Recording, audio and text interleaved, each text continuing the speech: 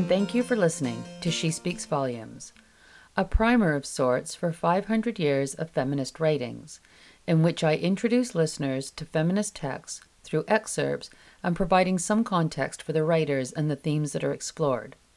This bonus content follows Episode 2, Christine de Pizan's The Book of the City of Ladies, written in 1405 in defense of women. The whole book has a surreal, dreamlike quality. It is a story within a vision within a story. Its very foundation is metaphor, as the city is built from the notable women of antiquity that de Pizan explores through the three ladies that visit Christine in a vision: reason, rectitude, and justice. I am going to read She Speaks of Griselda, the Marquise of Saluces, a woman strong in virtue. I chose this because it illustrates the shift in understanding of narrative between de Pizan's time and our own. I'm also fascinated by folk tales and how they change over time. Today we hear a story of domestic abuse through gaslighting, but in the Middle Ages they would have heard a story of a virtuous woman who could withstand any amount of emotional pain. The story is from Part 2, and of the three ladies it is Rectitude who tells it. Christine has asked Rectitude how so many educated and learned men could be wrong about the inconstancy of women. Rectitude counters their claim with numerous stories of women whose constancy is unwavering and deeply disturbing. As Marilyn Desmond stated in our conversation about the book, we need to look at it in the context it was written, and virtue was an important directive in the Middle Ages, perhaps like self-actualization is today. By the time Christine de Pizan retells the Griselda story, it is already a well-known folktale throughout Europe and has been included in collections by Boccaccio, Chaucer, and Petrarch. De Pizan's version emphasizes the gaslighting and the abuse by Griselda's husband, but throughout Europe, Griselda is a symbol of patience and constancy. From The Book of the City of Ladies by Christine de Pizan. About Griselda, the Marchioness of Saluzzo, a woman of unfailing virtue. The story goes that there was once a Marquis of Saluzzo called Gualtieri, who was unmarried. He was a handsome and very worthy man, though rather eccentric in his ways. His barons kept advising and urging him to marry in order to have heirs. Having held out for a long time against doing as they recommended, he eventually agreed to take a wife, on condition that they promised to accept whichever woman he chose to marry. His barons consented to this and swore an oath on it. From time to time, this marquis used to go off hunting animals and birds. In the countryside near his castle lay a small village where, amongst all the impoverished peasants living there, dwelt a poor, sick old man, whose name was Gianocolo. This fine man, who had been a good and honest person all his life, had a daughter by the name of Griselda, who was 18 years of age. She served her father with great diligence and earned a living for the two of them by spinning wool. The Marquis, who usually passed by their house, had often noticed the girl's sober behavior and virtuous habits. Moreover, she was very lovely in her appearance, all of which disposed him well towards her. After Gualtieri had promised his barons that he would definitely take a wife, he went to tell them to gather together on a certain day for his wedding, giving the order that all the ladies should also be present. He had great preparations made, and, on the appointed day, when his knights and ladies were assembled before him, he had them all ride out on horseback to accompany him as he went to fetch his bride. He then headed straight for Gianocolo's house, where he came across Griselda. She was carrying a pitcher of water on her head, for she had just come back from the well. He asked her where Gianocolo was, whereupon she knelt down in front of him and told him that her father was inside. "Go and bring him to me," he ordered her. When the good man emerged from the house, the Marquis informed him that he was there to take his daughter in marriage. Gianocolo replied that he was happy for the Marquis to do as he wished. The ladies went into the little house to dress the bride and deck her out in the richest finery, as befitted the rank of a Marquis, draping her in the robes and jewels that Gualtieri had prepared for her. He then led her away to be married in his palace. To cut a long story short, this lady behaved with such courtesy towards everyone, both the nobles of all ranks and the common people, that they loved her with great affection. She treated each one of them on exactly the right level and was thus able to please them all. As was her duty, she served her husband well and loved him dearly. That year, the Marchioness gave birth to a daughter, an event which was received with great joy. However, when the child was old enough to be weaned, the Marquis decided to test Griselda's constancy and patience. He therefore told her that, since the barons were unhappy for a child of her base lineage to reign over them, this meant the girl would have to be put to death. Hearing these words, which would strike grief into the heart of any mother, Griselda replied that the child was his daughter and that he should do with her as he pleased. He had the child placed into the care of one of his squires, whilst he maintained his pretense that the man had come to take her away to be killed. In fact, she was taken in secret to Bologna, the Marquis's sister, who looked after the child and brought her up. Though Griselda was convinced that her daughter had been killed, she gave no sign or hint that she was distressed. Another year later, the Marchioness became pregnant again and had a beautiful son whose birth was greeted with great rejoicing. Yet the Marquis wanted to test Griselda a second time, so he told her that this child too would have to be put to death to appease his barons and his men. The lady answered that, if it was not enough that the boy should die, she too would be prepared to lay down her life, if that was what he wanted. Griselda gave up her son to the same squire, just as she had done with her daughter, without revealing the least trace of sorrow. Neither did she say anything to the squire himself, other than begging him to make sure that he buried the child properly after having killed him, so that the wild beasts and birds could not devour his tender flesh. Throughout all this terrible suffering, Griselda's facial expression remained unchanged. Unfortunately, the Marquis didn't stop there, but wanted to put her even further to the test. They had been together 12 years, during which time the honourable lady had conducted herself so well that this should have been ample proof of her constancy. However, one day the Marquis called her to his chamber and informed her that he was having trouble with his men and his subjects, who were extremely unhappy at having the daughter of Gianicolo as their sovereign lady, and were thus threatening to overthrow him because of her. In order to pacify them, she would have to be sent back to her father in the same state as she had been when she left. He would then take a second wife of nobler birth.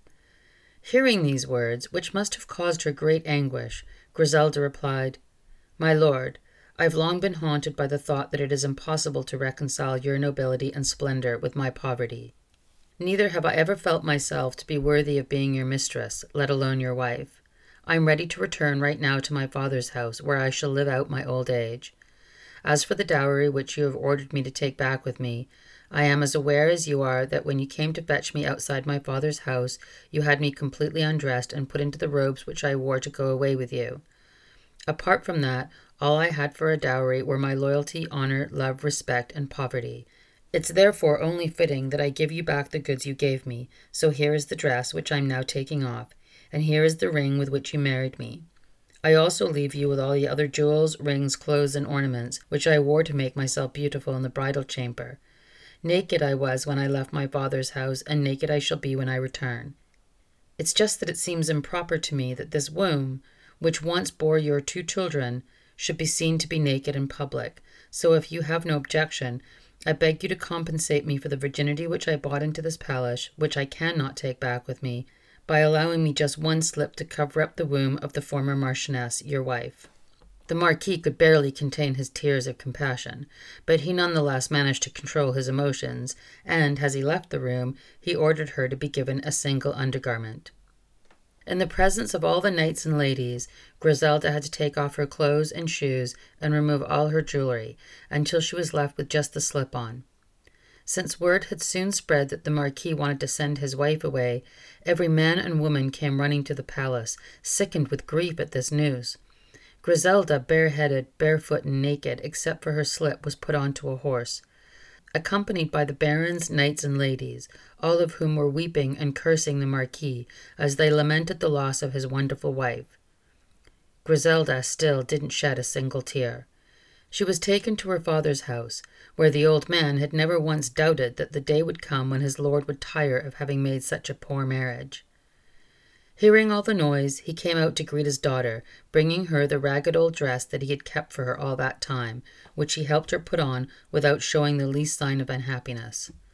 So it was that Griselda went back to living with her father in great poverty and lowliness, serving him as she used to, and never once betraying a hint of sorrow or regret.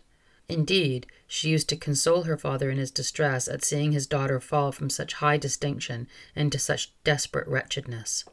When the Marquis felt that he had tested his loyal wife long enough, he sent word to his sister that she should make her way to his palace with a noble company of lords and ladies, bringing with her the 2 children, but taking care not to let anyone know that they were his. He informed his barons and subjects that he wished to remarry, taking as a wife a young girl of noble birth whose guardian was his sister. On the day when his sister was due to arrive, he assembled together in the palace a fine host of knights, ladies, and high-born people. A magnificent feast was also made ready. He then sent for Griselda, saying to her, "Griselda, the girl that I am going to marry will be here tomorrow, and I am determined that my sister and all her noble company should be given a fine and fitting welcome. Since you know my ways and are familiar with all the rooms and chambers, I want you to be in charge of making the arrangements and to give all the instructions to the household. You are to make sure that each person is properly received according to their rank, especially my bride-to-be, and that everything is organized as it should be." Griselda replied that she would gladly do his bidding. The next day, the guests were greeted with ceremony on their arrival. Despite her ragged dress, Griselda wasn't put off from going up to the girl whom she thought was to be the new bride. With a smile on her face, she curtsied to her and uttered these humble words, "My lady, you are most welcome." She greeted her son and the whole of the rest of the company in turn in a similarly gracious fashion. Though she was dressed like a pauper, it was obvious from the way she held herself that she was in fact a very honorable lady of great virtue. The newcomers were amazed that such fine speech and such a noble bearing should be cloaked in wretched garments like those she had on. Griselda had taken excellent care of the preparations, and nothing was out of place. Yet she was so fascinated by the girl and boy she was unable to tear herself away from their side, and kept gazing in deep admiration at their beauty. The Marquis had made everything ready, as if he were really going to marry the girl. When it was time for the mass to begin, he called Griselda over to him, and in front of everybody said, "Griselda, what do you think of my new bride? Isn't she lovely and innocent?"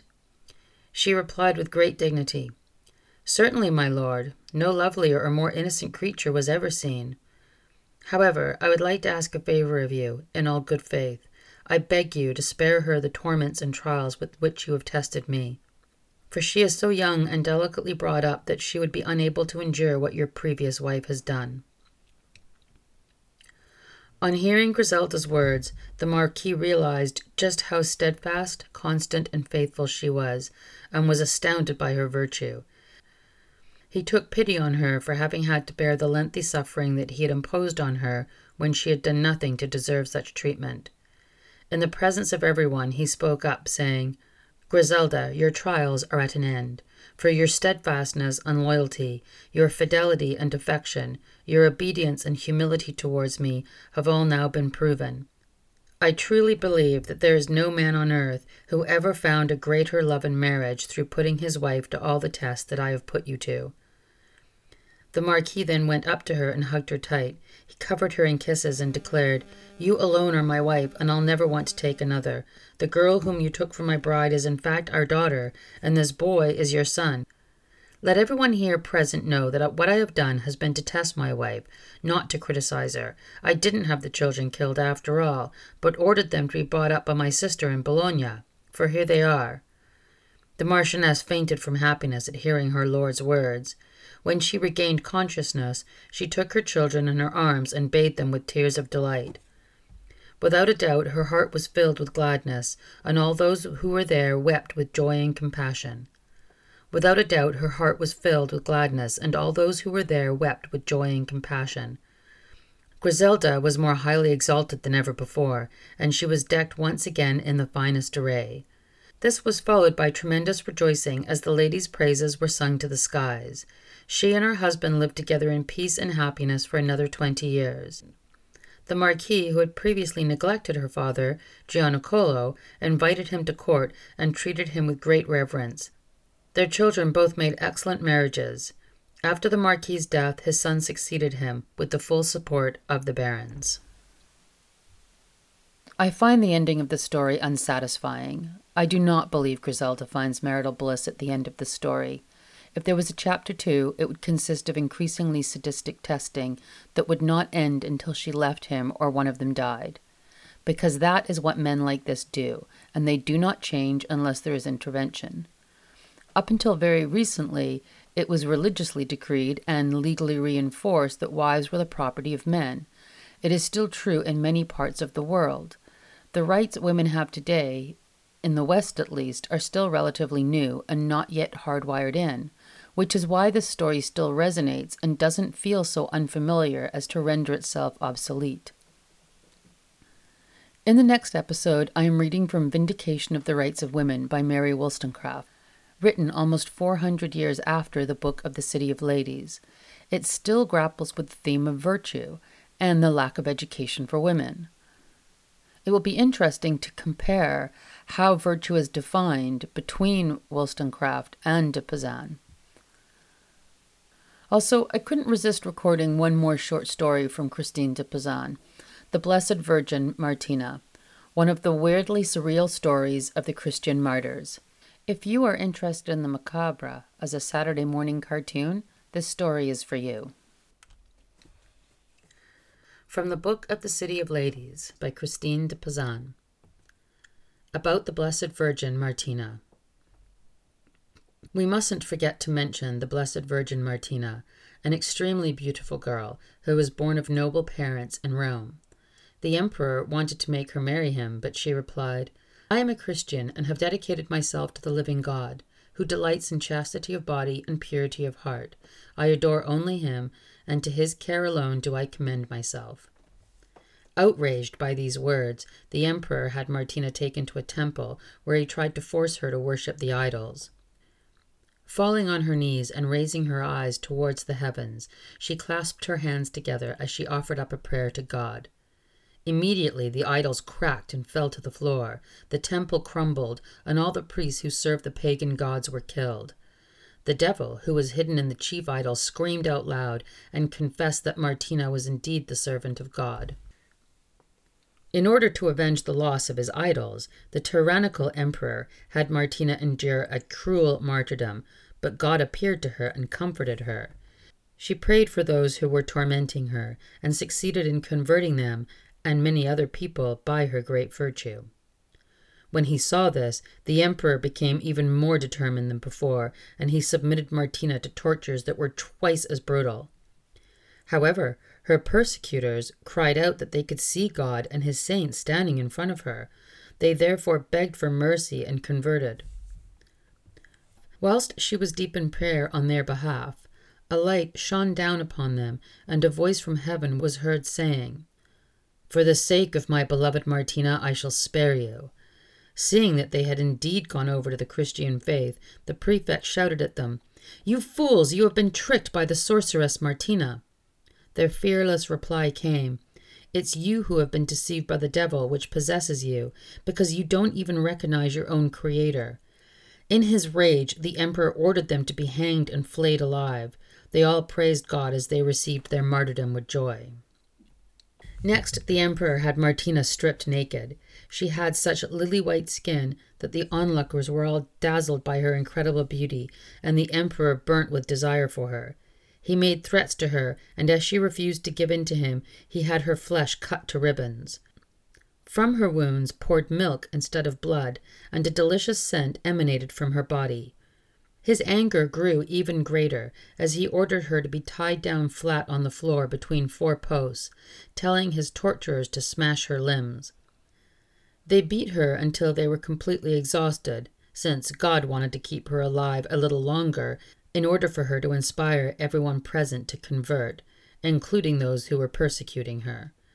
Indeed, the torturers all cried out, "Your Majesty, we can't continue with this because angels are beating us with chains."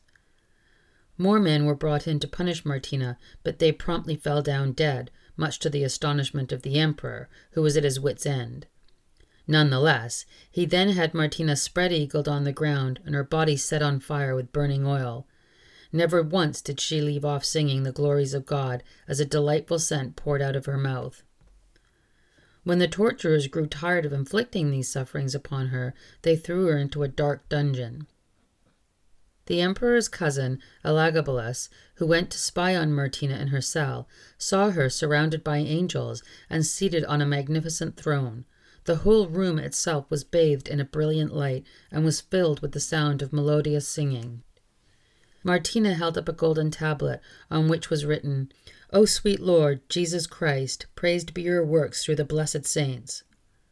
Elagabalus was so stunned by what he had seen that he went to tell the emperor, who retorted that his cousin had been taken in by Martina's sorcery. The next day, when the tyrant had her brought out again, everyone was amazed to see that her body was completely whole once more, and many of those present converted on the spot.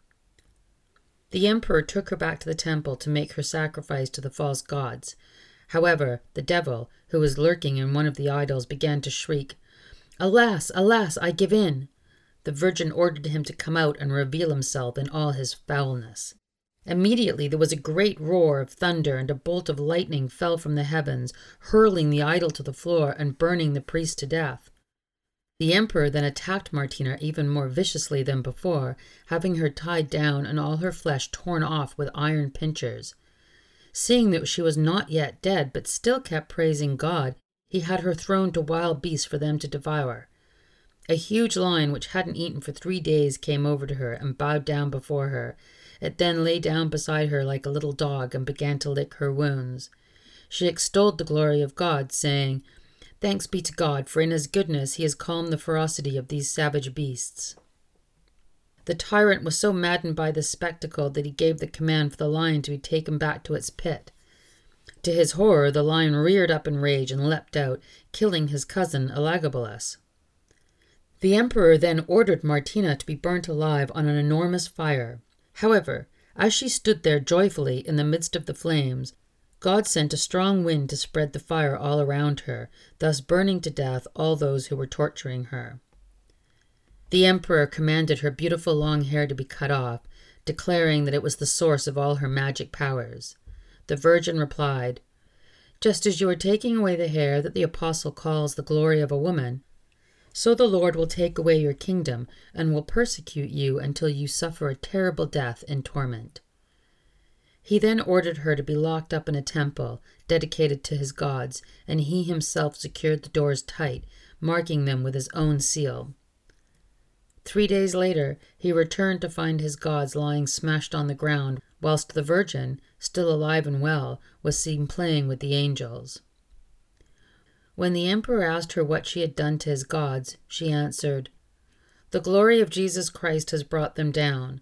At that point, he gave the command that her throat should be cut. A voice was then heard saying, "Martina, noble virgin, since you have fought the good fight in my name, come and join the saints in my kingdom and live in eternal joy with me." Thus the blessed Martina met her end. The Bishop of Rome arrived with all his clergy to take the body away and give it a splendid burial in the church. That very same day, the emperor, whose name was Alexander, was afflicted with such searing pain that he bit himself all over in agony and devoured his own flesh. I am enamored with the imagery in this story. The wounds that pour milk, the sweet smells emanating from Martina's burnt flesh, and from her mouth as she sings. It is like the love child of Dante and Fellini, and probably feels like that because of the enduring ideological virus that is Catholicism. God here, in this story, seems like a complete jerk. His behavior is not unlike Griselda's husband in the previous story, as he encourages and prolongs Martina's suffering. The story of Martina's ascension does not seem remotely divine. It seems more likely invented by repressed priests intent on making suffering aspirational. But I do think it is worth looking deeper into the metaphors. Martina calls out false idols despite being under intense duress and against the status quo. In this case, it is pagan gods. but we could liken her to a whistleblower or to an activist or to anyone dedicated to a cause. Perhaps because she holds true to her beliefs, her wounds are beautiful and do not seem to cause her any real pain. The question is, how do we determine what we are loyal to? Suffering as Martina suffers might be worthy to save the environment or protect the welfare of ourselves and communities, but that same character trait was also present in Griselda, whose suffering was determined by her husband, empowered, of course, by the patriarchal nature of her society. God here is testing Martina's loyalty as Griselda's husband tested hers. So, is the virtue loyalty or willingness to suffer, and are they the same thing? After all, could we really know how loyal we are until we have been tested? Loyalty is considered a virtue, but is it really honorable to be loyal to the point of self-destruction? And is suffering really necessary? Is suffering part of the human condition? Catholicism would say yes. Buddhism would say we need to transcend it. Capitalism would say have another drink. And socialism would say it's okay to suffer as long as we all suffer equally. Who does loyalty serve? The answer, of course, will be different every time we ask it. In the next episode, I am reading from Vindication of the Rights of Women by Mary Wollstonecraft, written almost 400 years after the Book of the City of Ladies, but it still grapples with the same themes of virtue and the lack of education for women. I am planning on posting that episode next Thursday, October the 15th, but please be patient with me for the next few months as I work out the format. I am still experimenting.